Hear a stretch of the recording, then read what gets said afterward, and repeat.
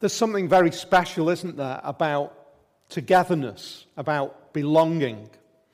And we belong in all sorts of different ways. We belong maybe by choice. There are certain things that we want to belong to. Maybe we have certain interests that results in us getting together with other people of the same interest and sharing in an activity or watching something, whether it's sport or whether it's some sort of arts or whatever it might be. There is a sense of coming together and to belong. On one sense, that's important to us in terms of that idea of just feeling as though we have relationship. But on another level, there is something incredibly important about true belonging, about being part of a community. Community is one of those buzzwords. People are talking about community all over the place, but community is an idea. It's something written into us as human beings. We need community. Some of us might decide, I don't need community. I'm going to keep away from community. Very often, one of the reasons that we keep away from community is not because we don't want it, but rather because maybe we've been hurt by it or because we struggle in it. Even those denials of community are often speaking about our desire for community. I won't go there because it hurt me last time I went there. Or I'm not very good at it, and therefore I want to keep away from it. Community and belonging hit the news this week with Mark Zuckerberg speaking about the community of Facebook. It's a remarkable phenomenon, Facebook. There are now over 2 billion users, which makes it bigger than every religion with the exception of Christianity on a global scale. That's a remarkable statistic, isn't it? Devised from his Harvard, is that right? Social network film, am I right? Somebody nod. It was his Harvard kind of bedroom with a couple of mates, some of which ended up not being mates anymore, putting together a bit of software, and it has just exploded. And of course, he's realizing deeper and deeper levels of human nature as he's going on this journey. And he said this week that he declared Facebook that it could fill the gap in people's lives left by the decline of churches. It was said just in the past week that Facebook could fill people's lives in the decline that they are experiencing in churches. He said this: a lot of people now need to find a sense of purpose and support somewhere else. That's a really fascinating statement, isn't it? On a global scale, there is placarded in front of us, if we are remotely connected, this great statement that belonging is incredibly important to us. We want to belong. And so I ask the question, what does it mean when we gather in this way? What does it mean to belong in this way as we gather together today? We're not gathered in some sort of social media venture, although it might be that you're listening to this online. But as we gather in this room today, this isn't a social media venture. The church isn't a social media venture. So what is this? What is worship? And what does word and mind have to do about speaking on our belonging? That's a really important question for us to ask. And we're going to look at this reading, Nehemiah chapter 8. Jude mentioned that we realized why we got Paul to read that reading, didn't we? With all of those incredible names in it. In actual fact, I chose it not thinking I was going to read, and that somebody's got their own back on me. But we looked at this reading, Nehemiah chapter 8. It's a really important section of the Bible. God's people have experienced an exile. Let's paint, for those of you who are new to the Bible, let's paint a really big, broad brush painting of the Old Testament. God's people are defined in the first account of the Bible as those who are under God's hand, first creation. They rebel against God. God wipes out the world, and he rebuilds the world with those who have been saved from the flood. That's the picture that is painted in the early part. Then God is silent until Abraham. Abraham establishes a family by the promise of God. They end up in Egypt. In Egypt, they grow to become a great number of people, and they eventually leave Egypt under threat, and they have established themselves now as not just a people, but a nation. They become a nation in this way. They receive God's law, a way to live. That's one of the things that makes us a nation. We have a law under which we live. They receive God's law. They have a promise of God's place, and they identify themselves as God's people. So they become this nation of God's people. They finally, many contours, they end up in the land. Jerusalem is established, and the land is seen as God's people in God's place under God's law. That's the nation. Then there is a crisis. They are overthrown because they turn against God. Once again, this constant picture of God's people, which is, in one sense, it's a warning and it's refreshing. It says that our warning is we constantly have that danger of straying from being like God's people and being not like God's people. And we also have the faithfulness of God in spite of our failures. They are exiled, they're taken into exile, and they are now returning. We come into the story as they're returning for a second time to Jerusalem. They are rebuilding Jerusalem under Nehemiah and Ezra. The city is being reestablished, the walls are being built, they're rebuilding the temple, and they are coming closer once again to being God's people in God's place under God's rule. And we find that they've built the walls are now secured. Picture in the ancient world. The security of a city is about the security of the walls that surround it. From a tiny little village where there would be a mound and some stone wall with spears to ward off the other threatening village, right up to great cities of the ancient world. A wall that was surrounding. The wall is re-established in Jerusalem, and they come to this point where they worship God, because they recognize that they are God's people once again. They have been returned, Jerusalem is being re-established, and they become God's people in God's place under God's law. The city is settled, and a day of worship is called for. And we break into this chapter as we see them coming together to worship.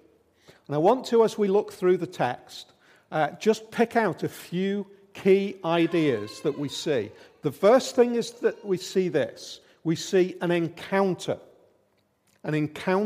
with God.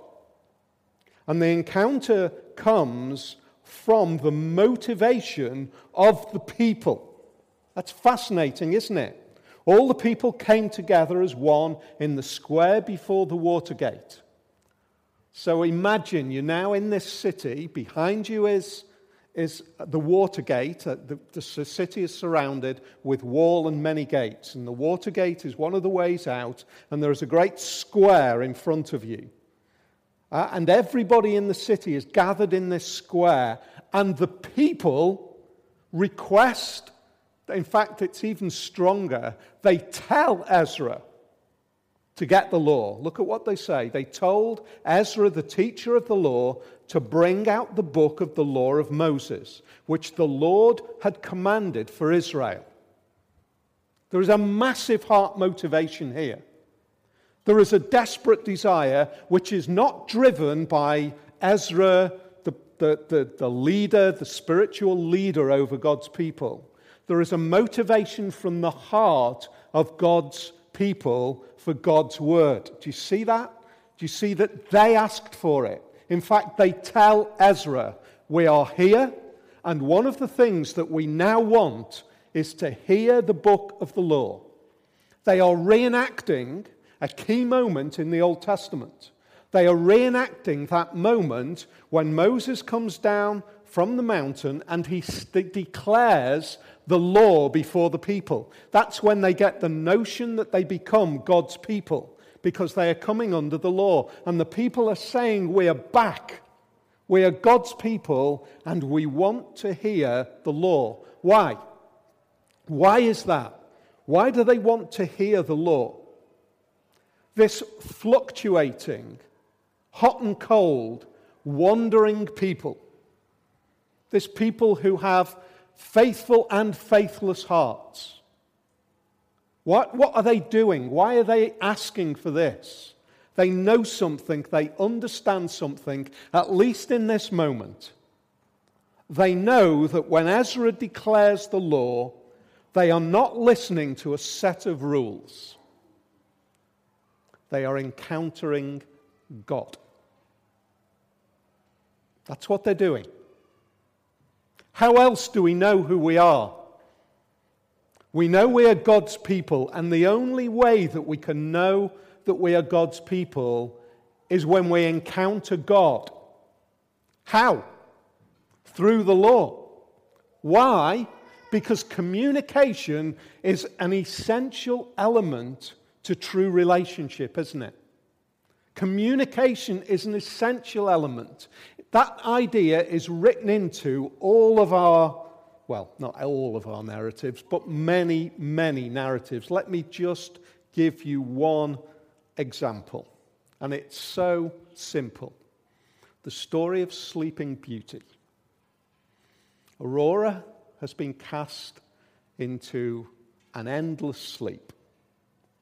And the prince has heard about Aurora. Doesn't know her. He's heard about her. Then he sees her. Finally. This is one of those stories where I'm absolutely confident there's no spoiler alert necessary. We all know how it ends. He sees her. He kisses her. She wakes up, and it is at that point when he truly knows her. When communication begins, that's really knowing. It's there in Sleeping Beauty. It's there really powerfully in the film Avatar. They use a slightly different kind of concept. They say, I see you. Do you remember that? It's a refrain constantly throughout the film. I see you. What are they saying? They're not saying, I see you. They are saying we are intimately connected. We know each other. There is communication going on. And what God's people understood at this point in time is to truly know God is to encounter God in communication. This is not the reading of a set of laws. When we read the book of the Law of Moses, don't fall into that kind of idea. God's people know that they need to encounter the communicating God. That is a great idea, isn't it? Do you know what? I wish that we had more times in our lives when we experience this. I wish we had more times when we had that movement going on inside of us, that response going on as we gather together, where collectively we're saying we need to hear God. Because that's what gathering together in this way is. That's what God communicating is. They're reading sets of words. They're reading sets of instructions. But they're encountering God in those very words, in those very instructions. How does law do that? How does law do that? Well, we move from encounter to understanding. Next concept in this passage. First is encounter, second is understanding. Look at verse 2 and verse 3. So on the first day of the 7th month, Ezra the priest brought the law before the assembly, which was made up of men and women, and all who were able to understand. He read it aloud from daybreak till noon as he faced the square before the Watergate in the presence of men, women, and others who could understand. And all the people listened attentively to the book of the law. Do you see that? They're stood there. Ezra is stood up on a great wooden platform, and he is reading out to the people in front of him words. He's reading words. And those words that he reads out are formed into sentences, and those sentences are formed in our language, maybe not in Hebrew, but they're formed into paragraphs. But both mean what? They communicate ideas. They make statements. How do we know God? That's a key question, isn't it? How do we know God? We live in a world, we live in a generation where the idea of knowing God can be some kind of floaty experience, some kind of la-di-da, head in the clouds, let's shape God out of Play-Doh. And that is not the God of the Bible. The God of the Bible is formed before us in words.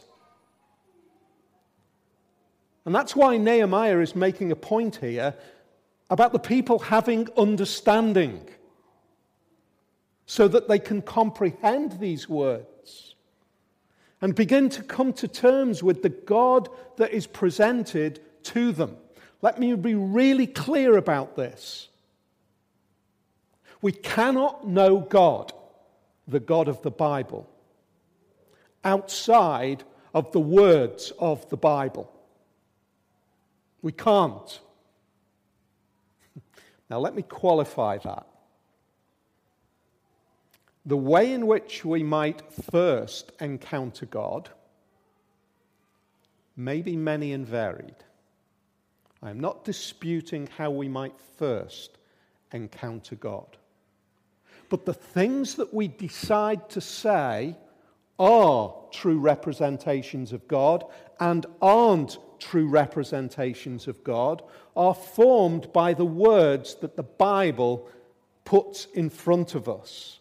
And those words are cold and dry in and of themselves.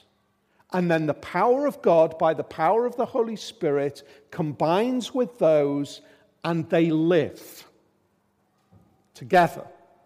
That's why Jesus makes it really clear that some are blinded to these words. Some are blinded to these words. They're the same words.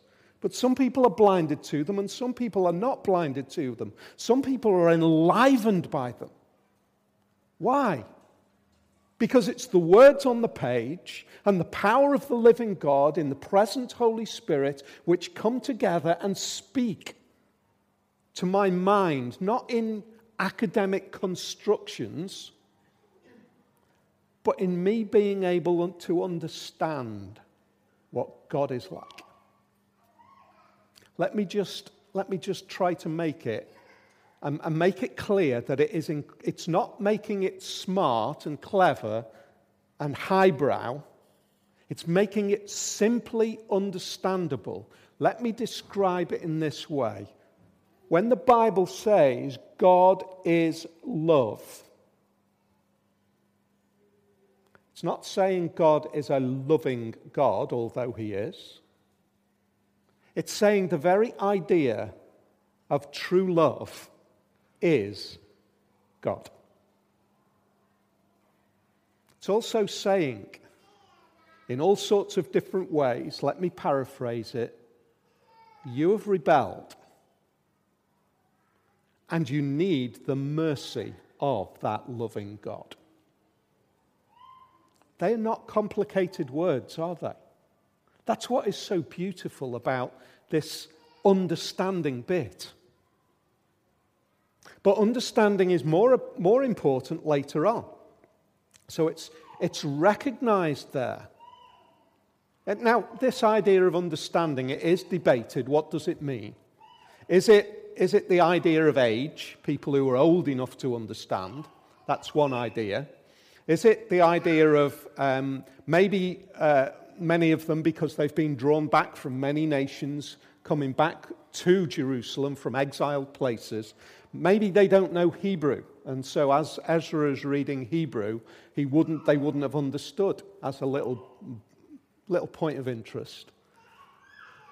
When the temple was destroyed in AD 70, that's when Jewish people started to insist on everybody being able to read. Isn't that fascinating? Before that, they're pretty much like the rest of the world. Small number of people could read. AD 70 was the turning point. And so we have maybe a language barrier, maybe we have an age barrier. At least what it's saying is you've got to understand it. I think it's not about language. I think it's about understanding the ideas behind it. And the reason I say this is because later on, let's read verse 7 and 8. Later on it says this: the Levites, and I'm going to miss out all the names now, the Levites instructed the people in the law while the people were standing there. They read from the book of the law of God, making it clear and giving the meaning so that the people understood what was being read.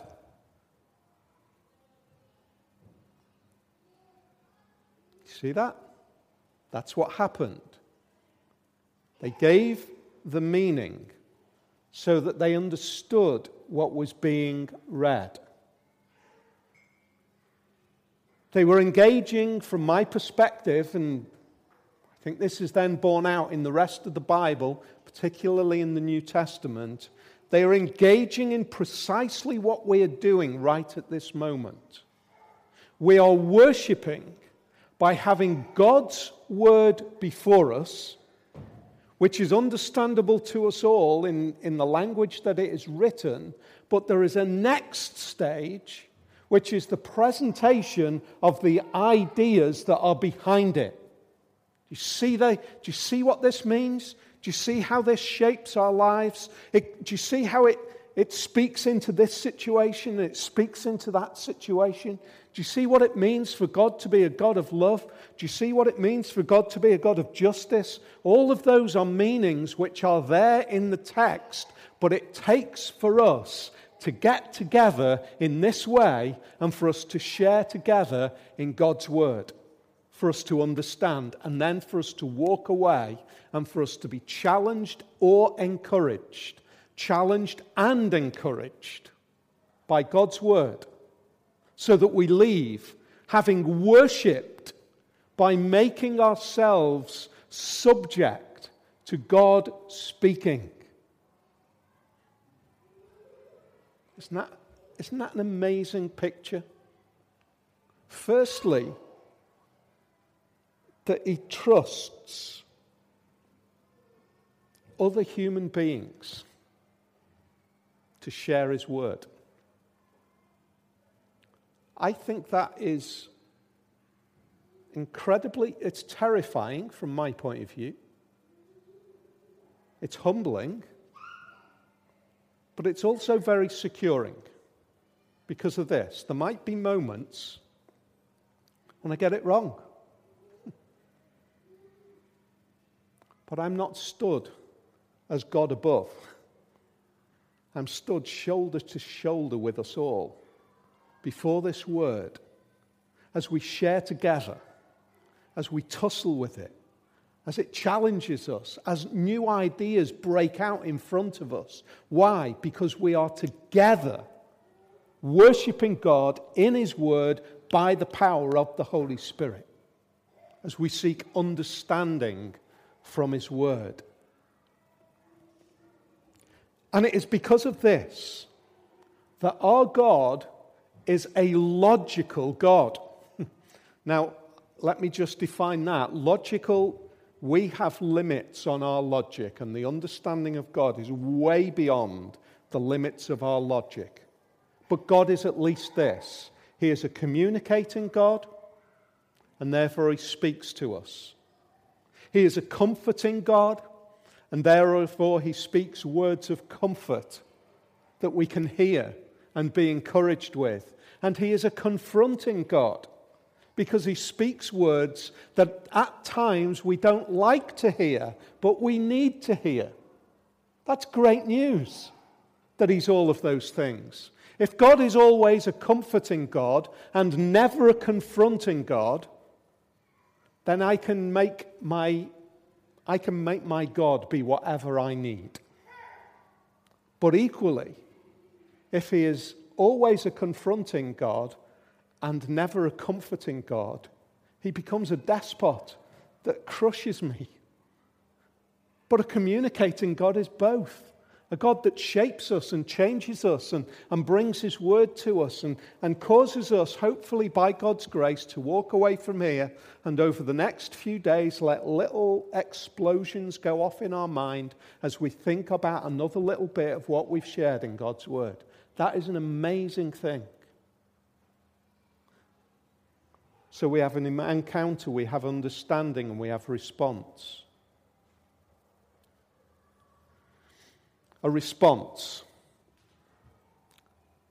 A true life encounter with God must, at some point, include mourning. I am not saying that every encounter with God must be mourning. I am saying that if we say we have truly encountered God, and seeing that God has not caused us to mourn, then we have never truly encountered God. That is a huge claim, isn't it? But it is because he's a confronting God, and we see the people here responding in just that way. Look at verse 9. Then Nehemiah, the governor, Ezra the priest and teacher of the law, and the Levites who were instructing the people said to them all, "This day is holy to the Lord your God. Do not mourn or weep." So imagine, there's a great party going on. Do you say, "Do not mourn or weep"? No. Why? Because people aren't mourning and weeping. You say, "Do not mourn and weep," because the people that you are with are mourning and weeping. Why? Because when they are confronted with the communication of God, when they see God in his law, they understand, firstly, what he is like, and secondly, they understand what they are like. And when those two things go together, it can only firstly result in one thing, which is mourning. It's like, I am broken. I am broken. Because when I look at what God is really like, and then what I look at who I am not worthy. I am not worthy to be in his presence. And yet the people are told, "Don't mourn and weep." Why? Because God is a God of redemption. God is a God of restoration. God is a God of recovery. God is a God of mercy and kindness and love and compassion. And therefore, even though we have every reason to mourn, they are told, be joyful. Be happy. Why? Because even though you are those people who should be mourning, don't forget, you are God's people in God's place under God's rule. That's who you are. That's what the people understood. Let me just, like some kind of kaleidoscope roller coaster, fly forward thousands of years to now and say this. Exactly the same applies. If you trust in Jesus, you are God's people. You are part of his kingdom. You're under his rule. He is the same God of mercy and kindness and justice and restoration. As he was then, he is now. And therefore he says, rejoice. I know that when we truly encounter God, we mourn. But he is the God that turns tears to joy.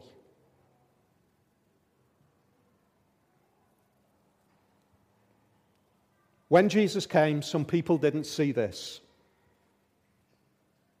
Jerusalem, Jerusalem, you who kill the prophets and stone those sent to you, how often I have longed to gather your children together as a hen gathers her chicks under her wings, and you were not willing.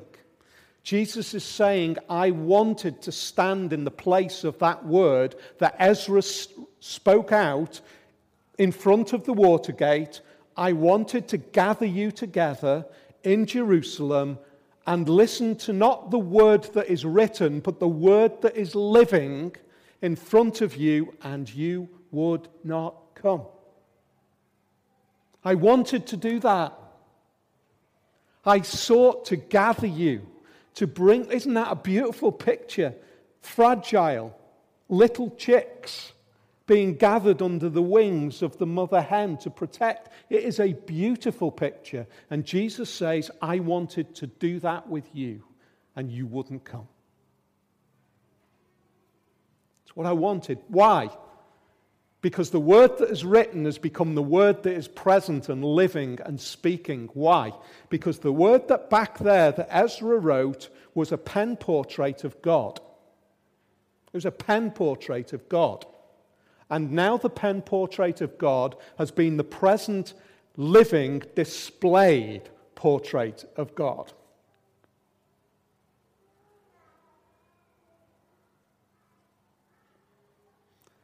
What did they say to the people?